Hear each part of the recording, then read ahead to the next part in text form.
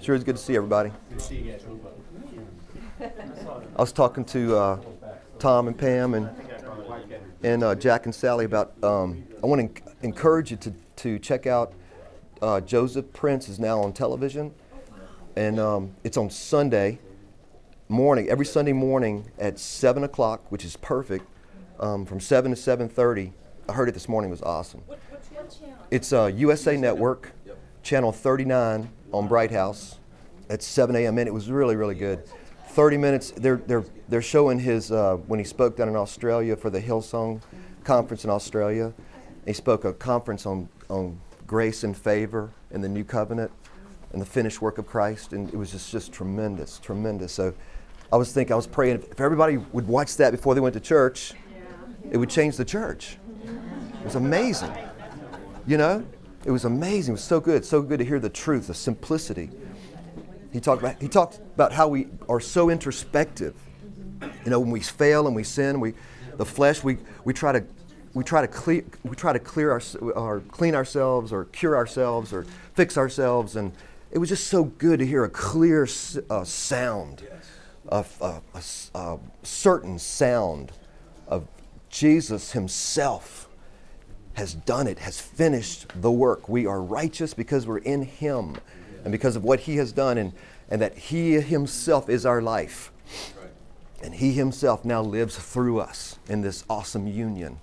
As we rest in that reality, we find ourselves, the mind being renewed to who we are in him. And that's the key to everything, is who he is and who we are in him. And then then the fruit of the Spirit comes forth. Not the works, as he said in Galatians, talks about the works of the flesh, but the fruit of the Spirit, which implies life. Fruit, life, his life. And one of those fruits is self-control. Self-control is not a work. It's not a matter of our willpower to control our flesh. No, self-control is a fruit of the Spirit as we rest in him. Awesome. James, so cool. Yes? You know how you were saying how you just wish that this message of grace and finished work could get out to the broader church? Well, I believe God is doing that now because of what you just said. And also, I was listening to Hugh Hewitt last night, and he was interviewing Chuck Colson, you know, who has that ministry with The prison ministry, yeah. And that's exactly what he was saying. And this was on, like 660 AM radio, and he was saying how the church has got to get back to the basic simplicity of the gospel. Yeah. And what that is. And he talked for quite a while about that, and I thought he's talking to an audience who's never heard this before, because it's a political show. But Yeah, that's right. Yeah. I tell you, God is a great fisherman, and he's fishing for men, and he knows how to be in the right place at the right time, and it's awesome. That message is going out in the most unexpected channels. I mean, it's just popping up everywhere. It is. Even in the movies. Yeah. You know, Jesus said the Pharisees were all bothered by the fact that children were saying, Hosanna, Hosanna, as he came into Jerusalem that day, and the Pharisees wanted him to stop the kids from praising him, and Jesus said, if they don't praise me, the rocks will cry out. I'm telling you, if religious leaders don't praise him and exalt him and proclaim his finished work, the rocks will cry out. Movies will cry out. Talk shows will cry out. You know, God's going to do it. It's awesome. Because the Son of God's work is not in vain. He did it. God never intended us to be righteous in ourselves. Never. He always looked for the seed of the woman that was coming, that would bruise, that would crush the serpent's head. But yet the serpent would bruise his heel in the process. The seed of the woman was all God's hope was in his Son, because his Son is actually God himself with us. God never intended to put the burden on us to keep the law. The law was added to show us that no, there's none good, no, not one. But until the seed to come, the seed to whom the promise was made came to fulfill all things, to be the righteous one on earth, a righteous man. For the Lord sought for someone to bring salvation and found none. So his own right hand brought salvation, which was Christ, the Christ. So we have a righteousness which is not our own, a gift. He who has received this abundant grace and the gift of righteousness shall reign in life by this one Christ Jesus. Awesome. And now we are in Him. How can this righteousness be given to us? Only if the Adamic race is first judged for its sins. Only if the Adamic race is judged. And only if a new race is raised in Him. Awesome. Let's pray. Lord, thank you so much for these truths, for the reality of the new covenant. God, thank you. I pray that your love, your great love, would be so revealed.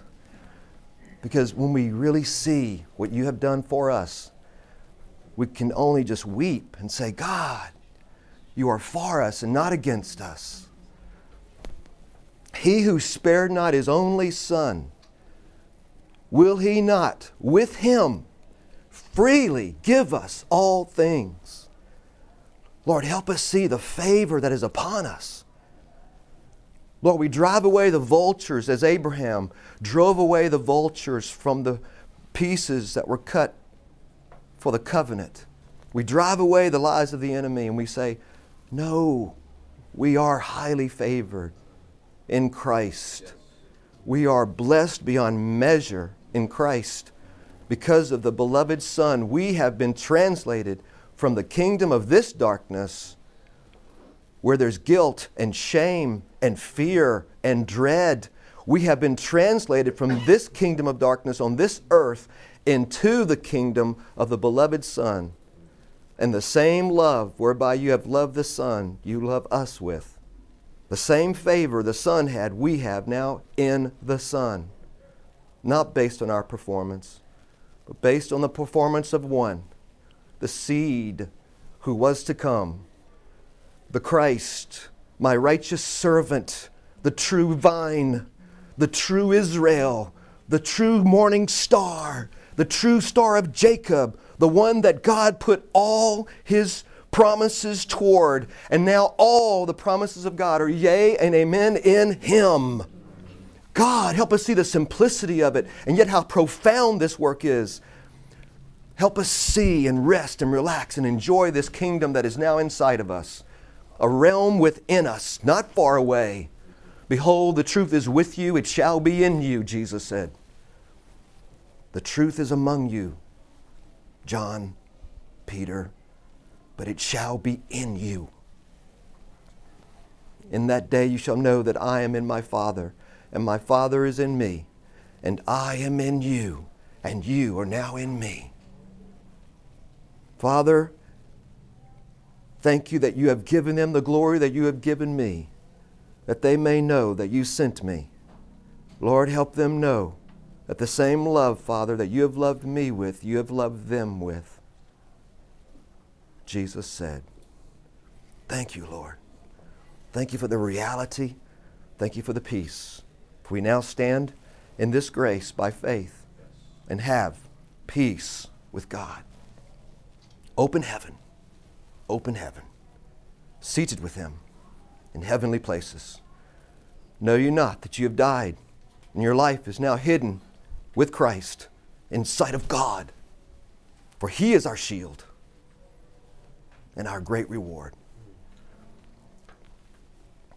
Amen. I love the simplicity, like Judith was saying, the simplicity of the gospel. It's simple, but yet so profound. It changes everything. It turns on our head, our thinking, our religious thinking, our natural thinking, because it's all in Him and by Him and for Him and through Him. It's a rest. That's why Abraham, we saw last Sunday how Abraham he fell asleep when God made the promise to Abraham. And Abraham said, how will I know, Lord, that this will come to pass? How will I know for sure? And God said, I'll cut covenant with you, Abraham. And He had him bring the pieces. We read that last Sunday. And He laid out the pieces of the animals. And this is in Genesis 15.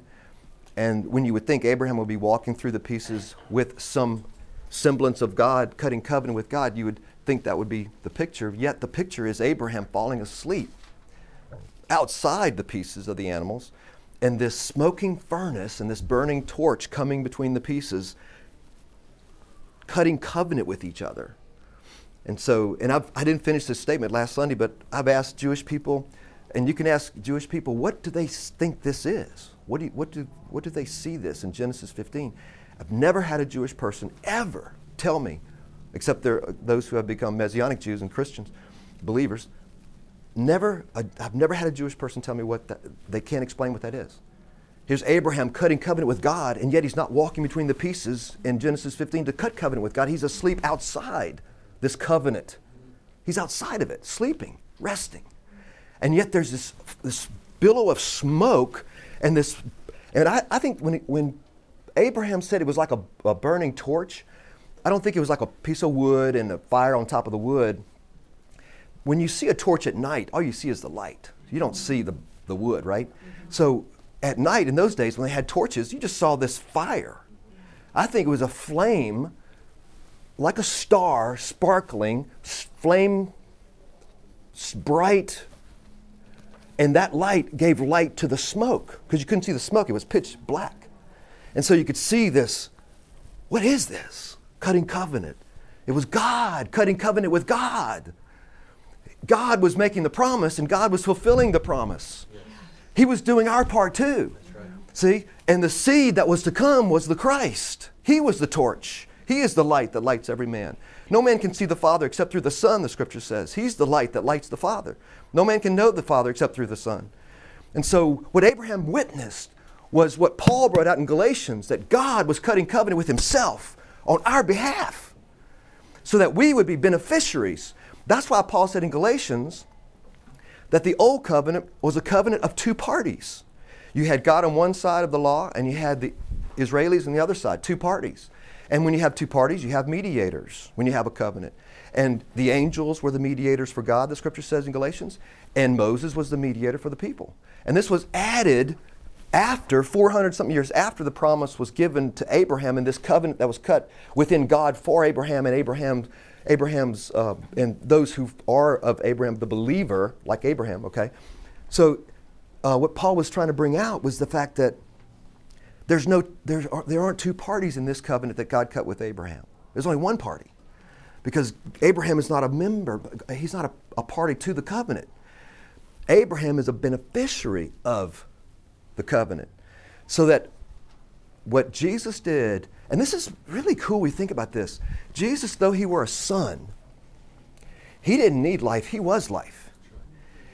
He didn't need righteousness, he was righteousness. He came, but he came as a man to fulfill righteousness as a man for us. It was meet that he partake of flesh and blood, Hebrews said. He's got to be a man in order for us to have any benefit of his righteousness. Do you realize he could have left the earth at any time? He told Nicodemus, he goes, Nicodemus, I know these things are hard to understand, but what if I ascended back into heaven right now in front of your eyes? He could do it. Or in the Garden of Gethsemane, he says, know you not that I could ask my Father and send for 12 legions of angels and I'll be out of here. I mean, he lived the perfect life as a man, but it didn't help us until he shed his blood. Until he died, we could not partake in who he was until he died. And that's why Christ crucified is the secret to our entering into the covenant.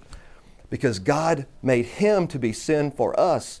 He actually put all our sin on him, condemned sin in the flesh, in his own flesh, in his body on the tree, so that we would receive the righteousness of God in him. You actually have not just righteousness as some theory.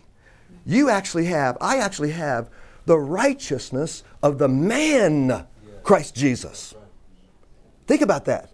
You have the righteousness of a man who lived perfectly on earth. Which of you convinces me of sin, Jesus said. Jesus said, I always do that which pleases my Father. Jesus said, my meat and my drink is to do the will of him who sent me and to finish his work. Think of those words. Do, sin, work. I do the works of my Father. He lived under the law. Galatians says he was born of a woman, born under the law, Galatians says. He lived, his works are now our works.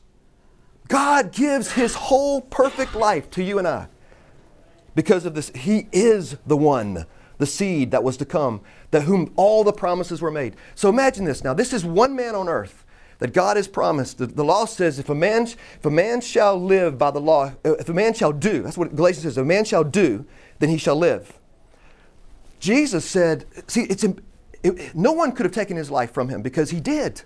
The decree of God is that if you do, you live. Satan had no power to take his life. He had to give it. And that's what he said. No man takes my life from me. I have to give it because I'm perfect. I'm righteous. It's the decree of God. If you do, you live. Satan had no claim on his life, could not kill him. That's why all these weird scenes we see in the scripture where they're about to throw him off the cliff and he disappears in their midst and walks through them and they don't know where he is. He had no power to kill him. He was perfect, righteous. There was no way to kill him. He had to give his life. He says, that's why when they came to get him, he said, my hour is not yet, my hour is not yet, my hour is not yet. He said, when they came to get him, he says, this is your hour. This is your hour and the power of darkness. And he gave himself willingly. He became our lamb.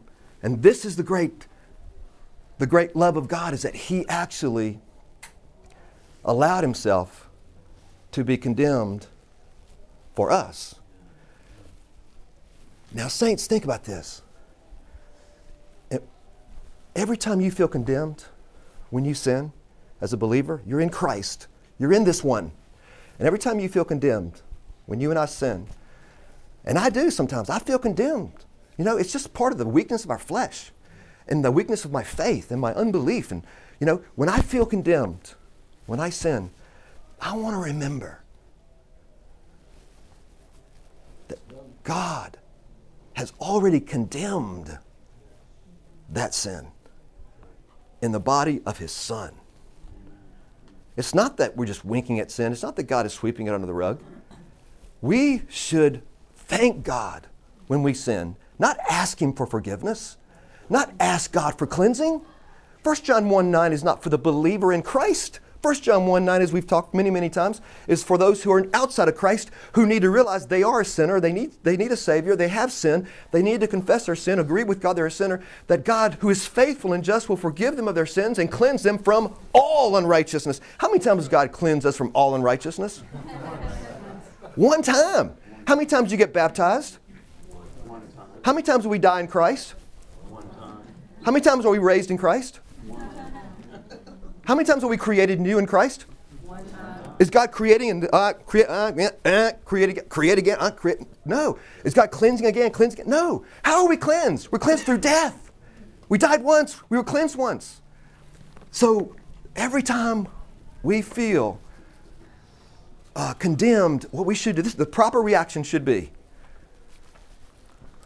Sometimes it's sadness, you know, the sadness of the Spirit. The Scripture says, you know, grieve not the Holy Spirit.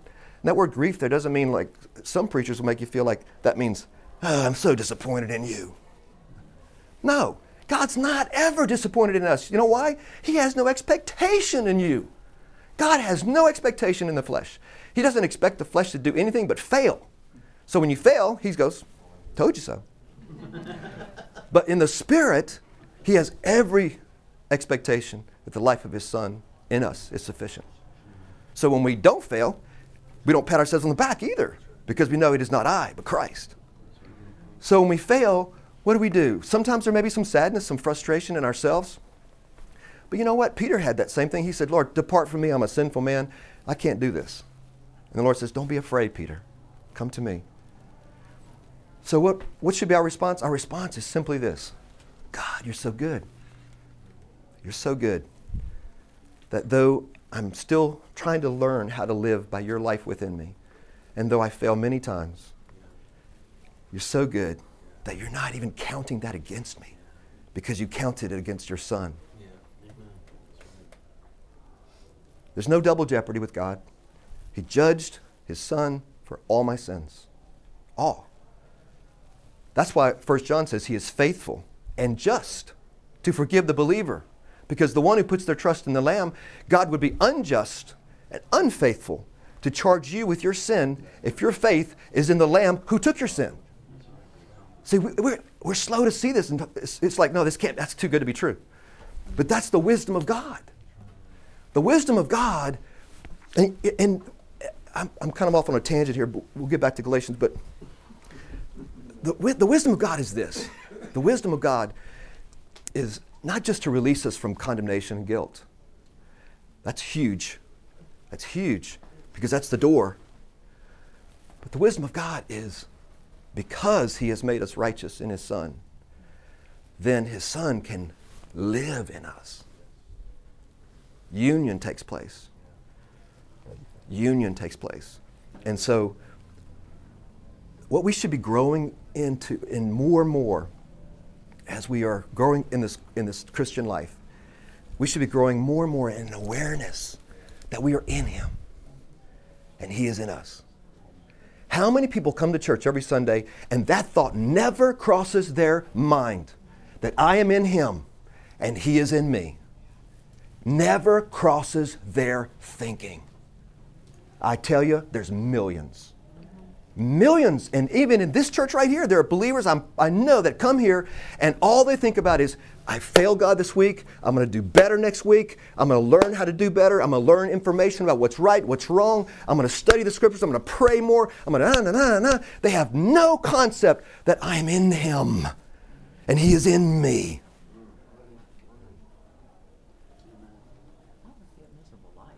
It is, and I was miserable. I had that same religious thinking. I tell you, it's a revelation that is all through the scripture, but we miss it. It's because if you are in him, then all he is, you are. And if he is in us, he's not far away. And we can live by him who is within. We can listen and learn from him and be led by him. And, there's no distance. And in our sin, he's not separated from us. We've had drilled in our heads that when you sin, you've got broken fellowship with God. That you've broken fellowship with God when you sin and you're out of fellowship with God. That's totally unscriptural. That's not even in the scripture. Period. Zero. In fact, that's the whole point. The whole point of the sacrifice, the whole point of a gift of righteousness is to ensure union so that nothing can separate you from the love of God, neither height or width or breadth or sin. Who shall bring any charge to God's elect? For God has justified. It's the wisdom of the cross to totally remove the issue of sin. Behold, in this new covenant, I'll remember I'll forgive all their iniquities and I'll remember their sin no more. And that's not a conditional promise. That is a final word. It's not, I'll remember your sins no more if you stop sinning. It's not, I'll remember your sins no more if you ask forgiveness for your sins on a daily basis. It's not, I'll remember your sins no more if you confess every single sin. No, it's because of the work of Christ and your faith in him. You're placed inside him who is the righteous one. And Christ now has been made unto me wisdom, righteousness, sanctification, redemption, holiness. All those things are in him. And I'm telling you, saints, the big revelation the church needs to get in this time is beyond just the forgiveness and the complete lack of guilt because of what Christ did, but we need to get a revelation that I am in him and he is in me. Him. He was the message. He was the life. He was the vibrancy. He was the zeal. I tell you, saints, that's the early church. And there was love. And there was awesome reality. There was not a condemnation. There was not this feeling of, and there was not this silly self-consciousness of comparing ourselves one with another. Oh, why is she wearing that? Or why he's wearing that? No! I'm telling you, it's as simple as this. We are in him, and he is in me.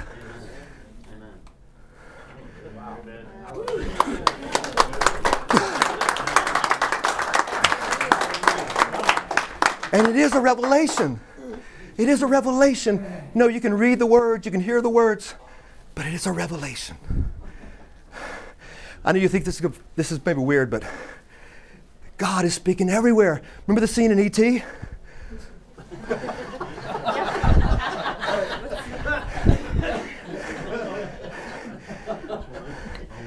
E.T., go home. All right, remember the scene? Yes.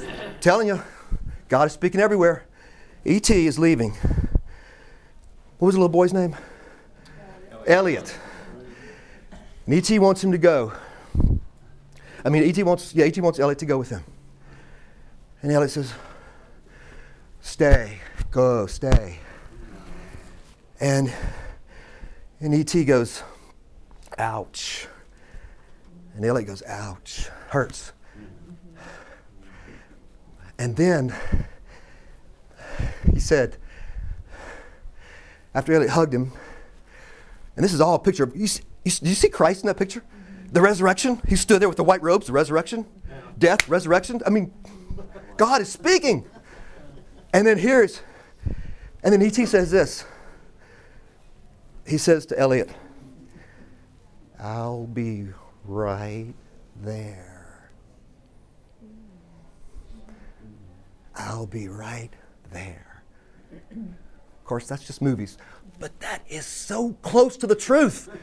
Jesus, when he left, lo, I am with you. You. Always right there. Right. We are his body. He is our head. God's speaking. Rocks are crying out. Even Spielberg doesn't know what he's doing.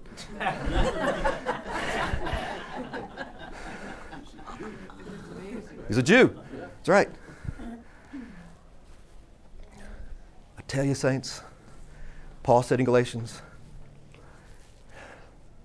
I was crucified with Christ. I was judged when he was judged. Behold the great mystery. And nevertheless I live, yet not I, but Christ lives in me. And the life I now live in this body, Paul said, I live by faith in the Son of God, who's not just way up there, but in me, who loved me and gave himself for me. Galatians 2:20.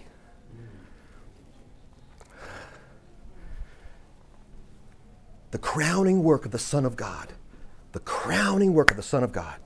At the very end, he said, I go to prepare a place for you, that where I am, you may be also.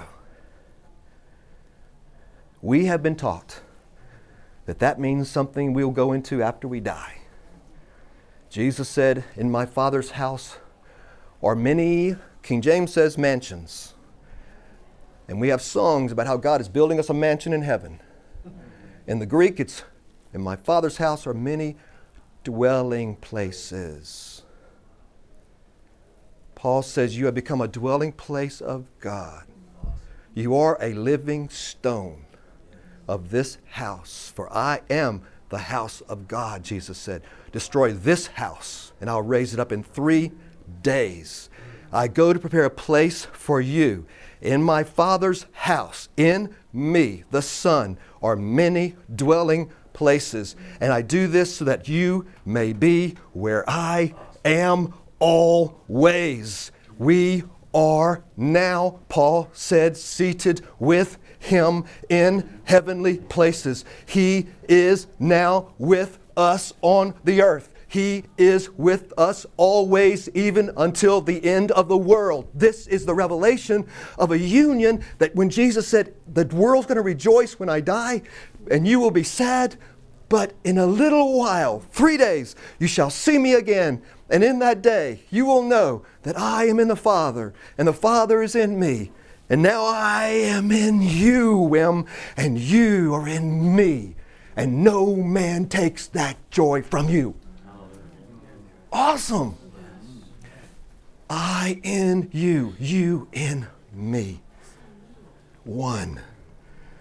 Father, John 17, Father, I pray that they may be one, even as we are one. As I am in you, Father, and you are in me, I pray that they would see that they will soon be in me, and I in them.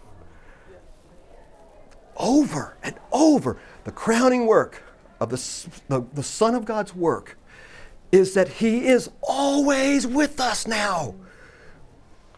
Really. I'm talking not positionally. You're not positionally anything. That's not even in the Scripture. That's a theological term to say it's theory, that it's going to be realized after death. No.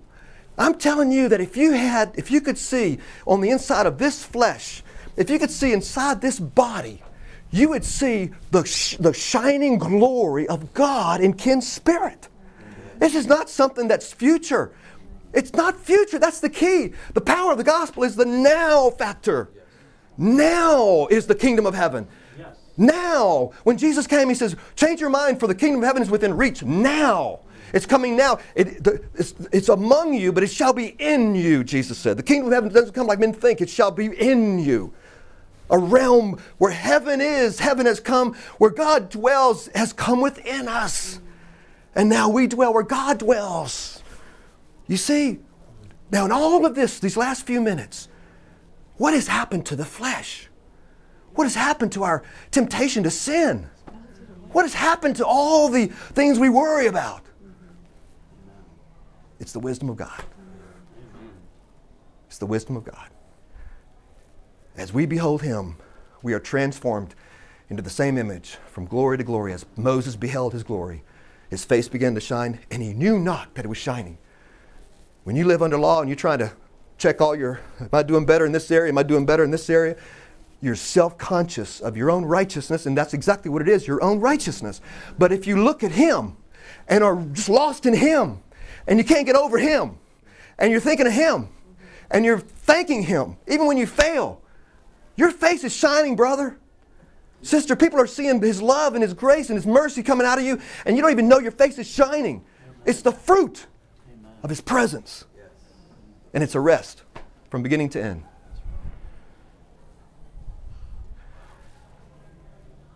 I know I'm yelling too much. You think I'm speaking to a stadium of people. It's like, I tell you, I believe it with all my heart, saints. The passion of the Son of God is to get across, to get this revelation. Because, you know, everything else melts away. I am in you. You are in me. Never alone again. No need to fear again. No need to worry again. See, he modeled what this life was like by walking among them visibly. They saw Him. But then He was going to go. They wouldn't see Him with their eyes. So for 40 days after the resurrection, He would appear and disappear. Appear and disappear. He was preparing them for the transition of realizing He was still there even though they could not see Him. For 40 days He prepared them for this. He would appear and disappear. Appear, disappear. Appear and disappear. And then the Spirit came. Pentecost. And then they got it. And they would go, and in His name, such as I have, I give to you, Peter said. And they heal the sick. Because it wasn't them healing the sick. It was the same Jesus inside of them, healing the sick. The same Father that worked through the Son was now working through the Son through them. The same favor that the Son had, they had. The same peace. No matter what was going on. Because He wasn't far away. He our head, we His body. Amen. Paul says, I know this mystery is great. This union is a great mystery. It's like marriage. When a man leaves his mother and father and the two become one flesh, so is Christ and the church. Behold, the two have become one. And then Paul says it really, another place so clear. He goes, for he who is joined to the Lord is one spirit. Corinthians. The human spirit and the Holy Spirit, he who is joined to the Lord is one spirit. Oh God. Okay. We'll look at Galatians again next Sunday, the Lord willing. A lot of this was in Galatians. What's that? Yeah. Lord, thank you so much for helping us see these things. Lord, I pray that you would soften our heart. Lord, help us hear these things. For you reveal yourself to the humble. But the proud can't hear, and our flesh sometimes is proud, and we feel like we know it, and we don't know it. Lord, help us hear. Help us hear. Give us a revelation. You in us, we in you. There's no condemnation. Let us stop judging our brother. Stop judging our sister. Let us receive one another. Let's see our brother and sister in Christ. Know no man after the flesh anymore, but after the Spirit. For we know not even Christ after the flesh anymore, but after the Spirit. And I pray that others will see us in Christ. What wisdom for unity and mercy among us. Let us be long-suffering and patient one with another, forbearing one another, encouraging each other in the faith, helping each other see the Christ who is within. Thank you, Lord. Thank you, Lord, that you're with us, especially when we fail, especially when we stumble, especially when we feel down on ourselves. You're right there. We eat the bread, we drink the wine. Remember you. We remember you.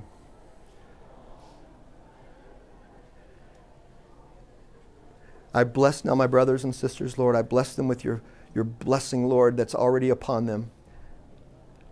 Bless us, Lord, I pray in Jesus' name with your grace and your peace. Grace and peace. For you are with us always, even until the end of the world. Amen.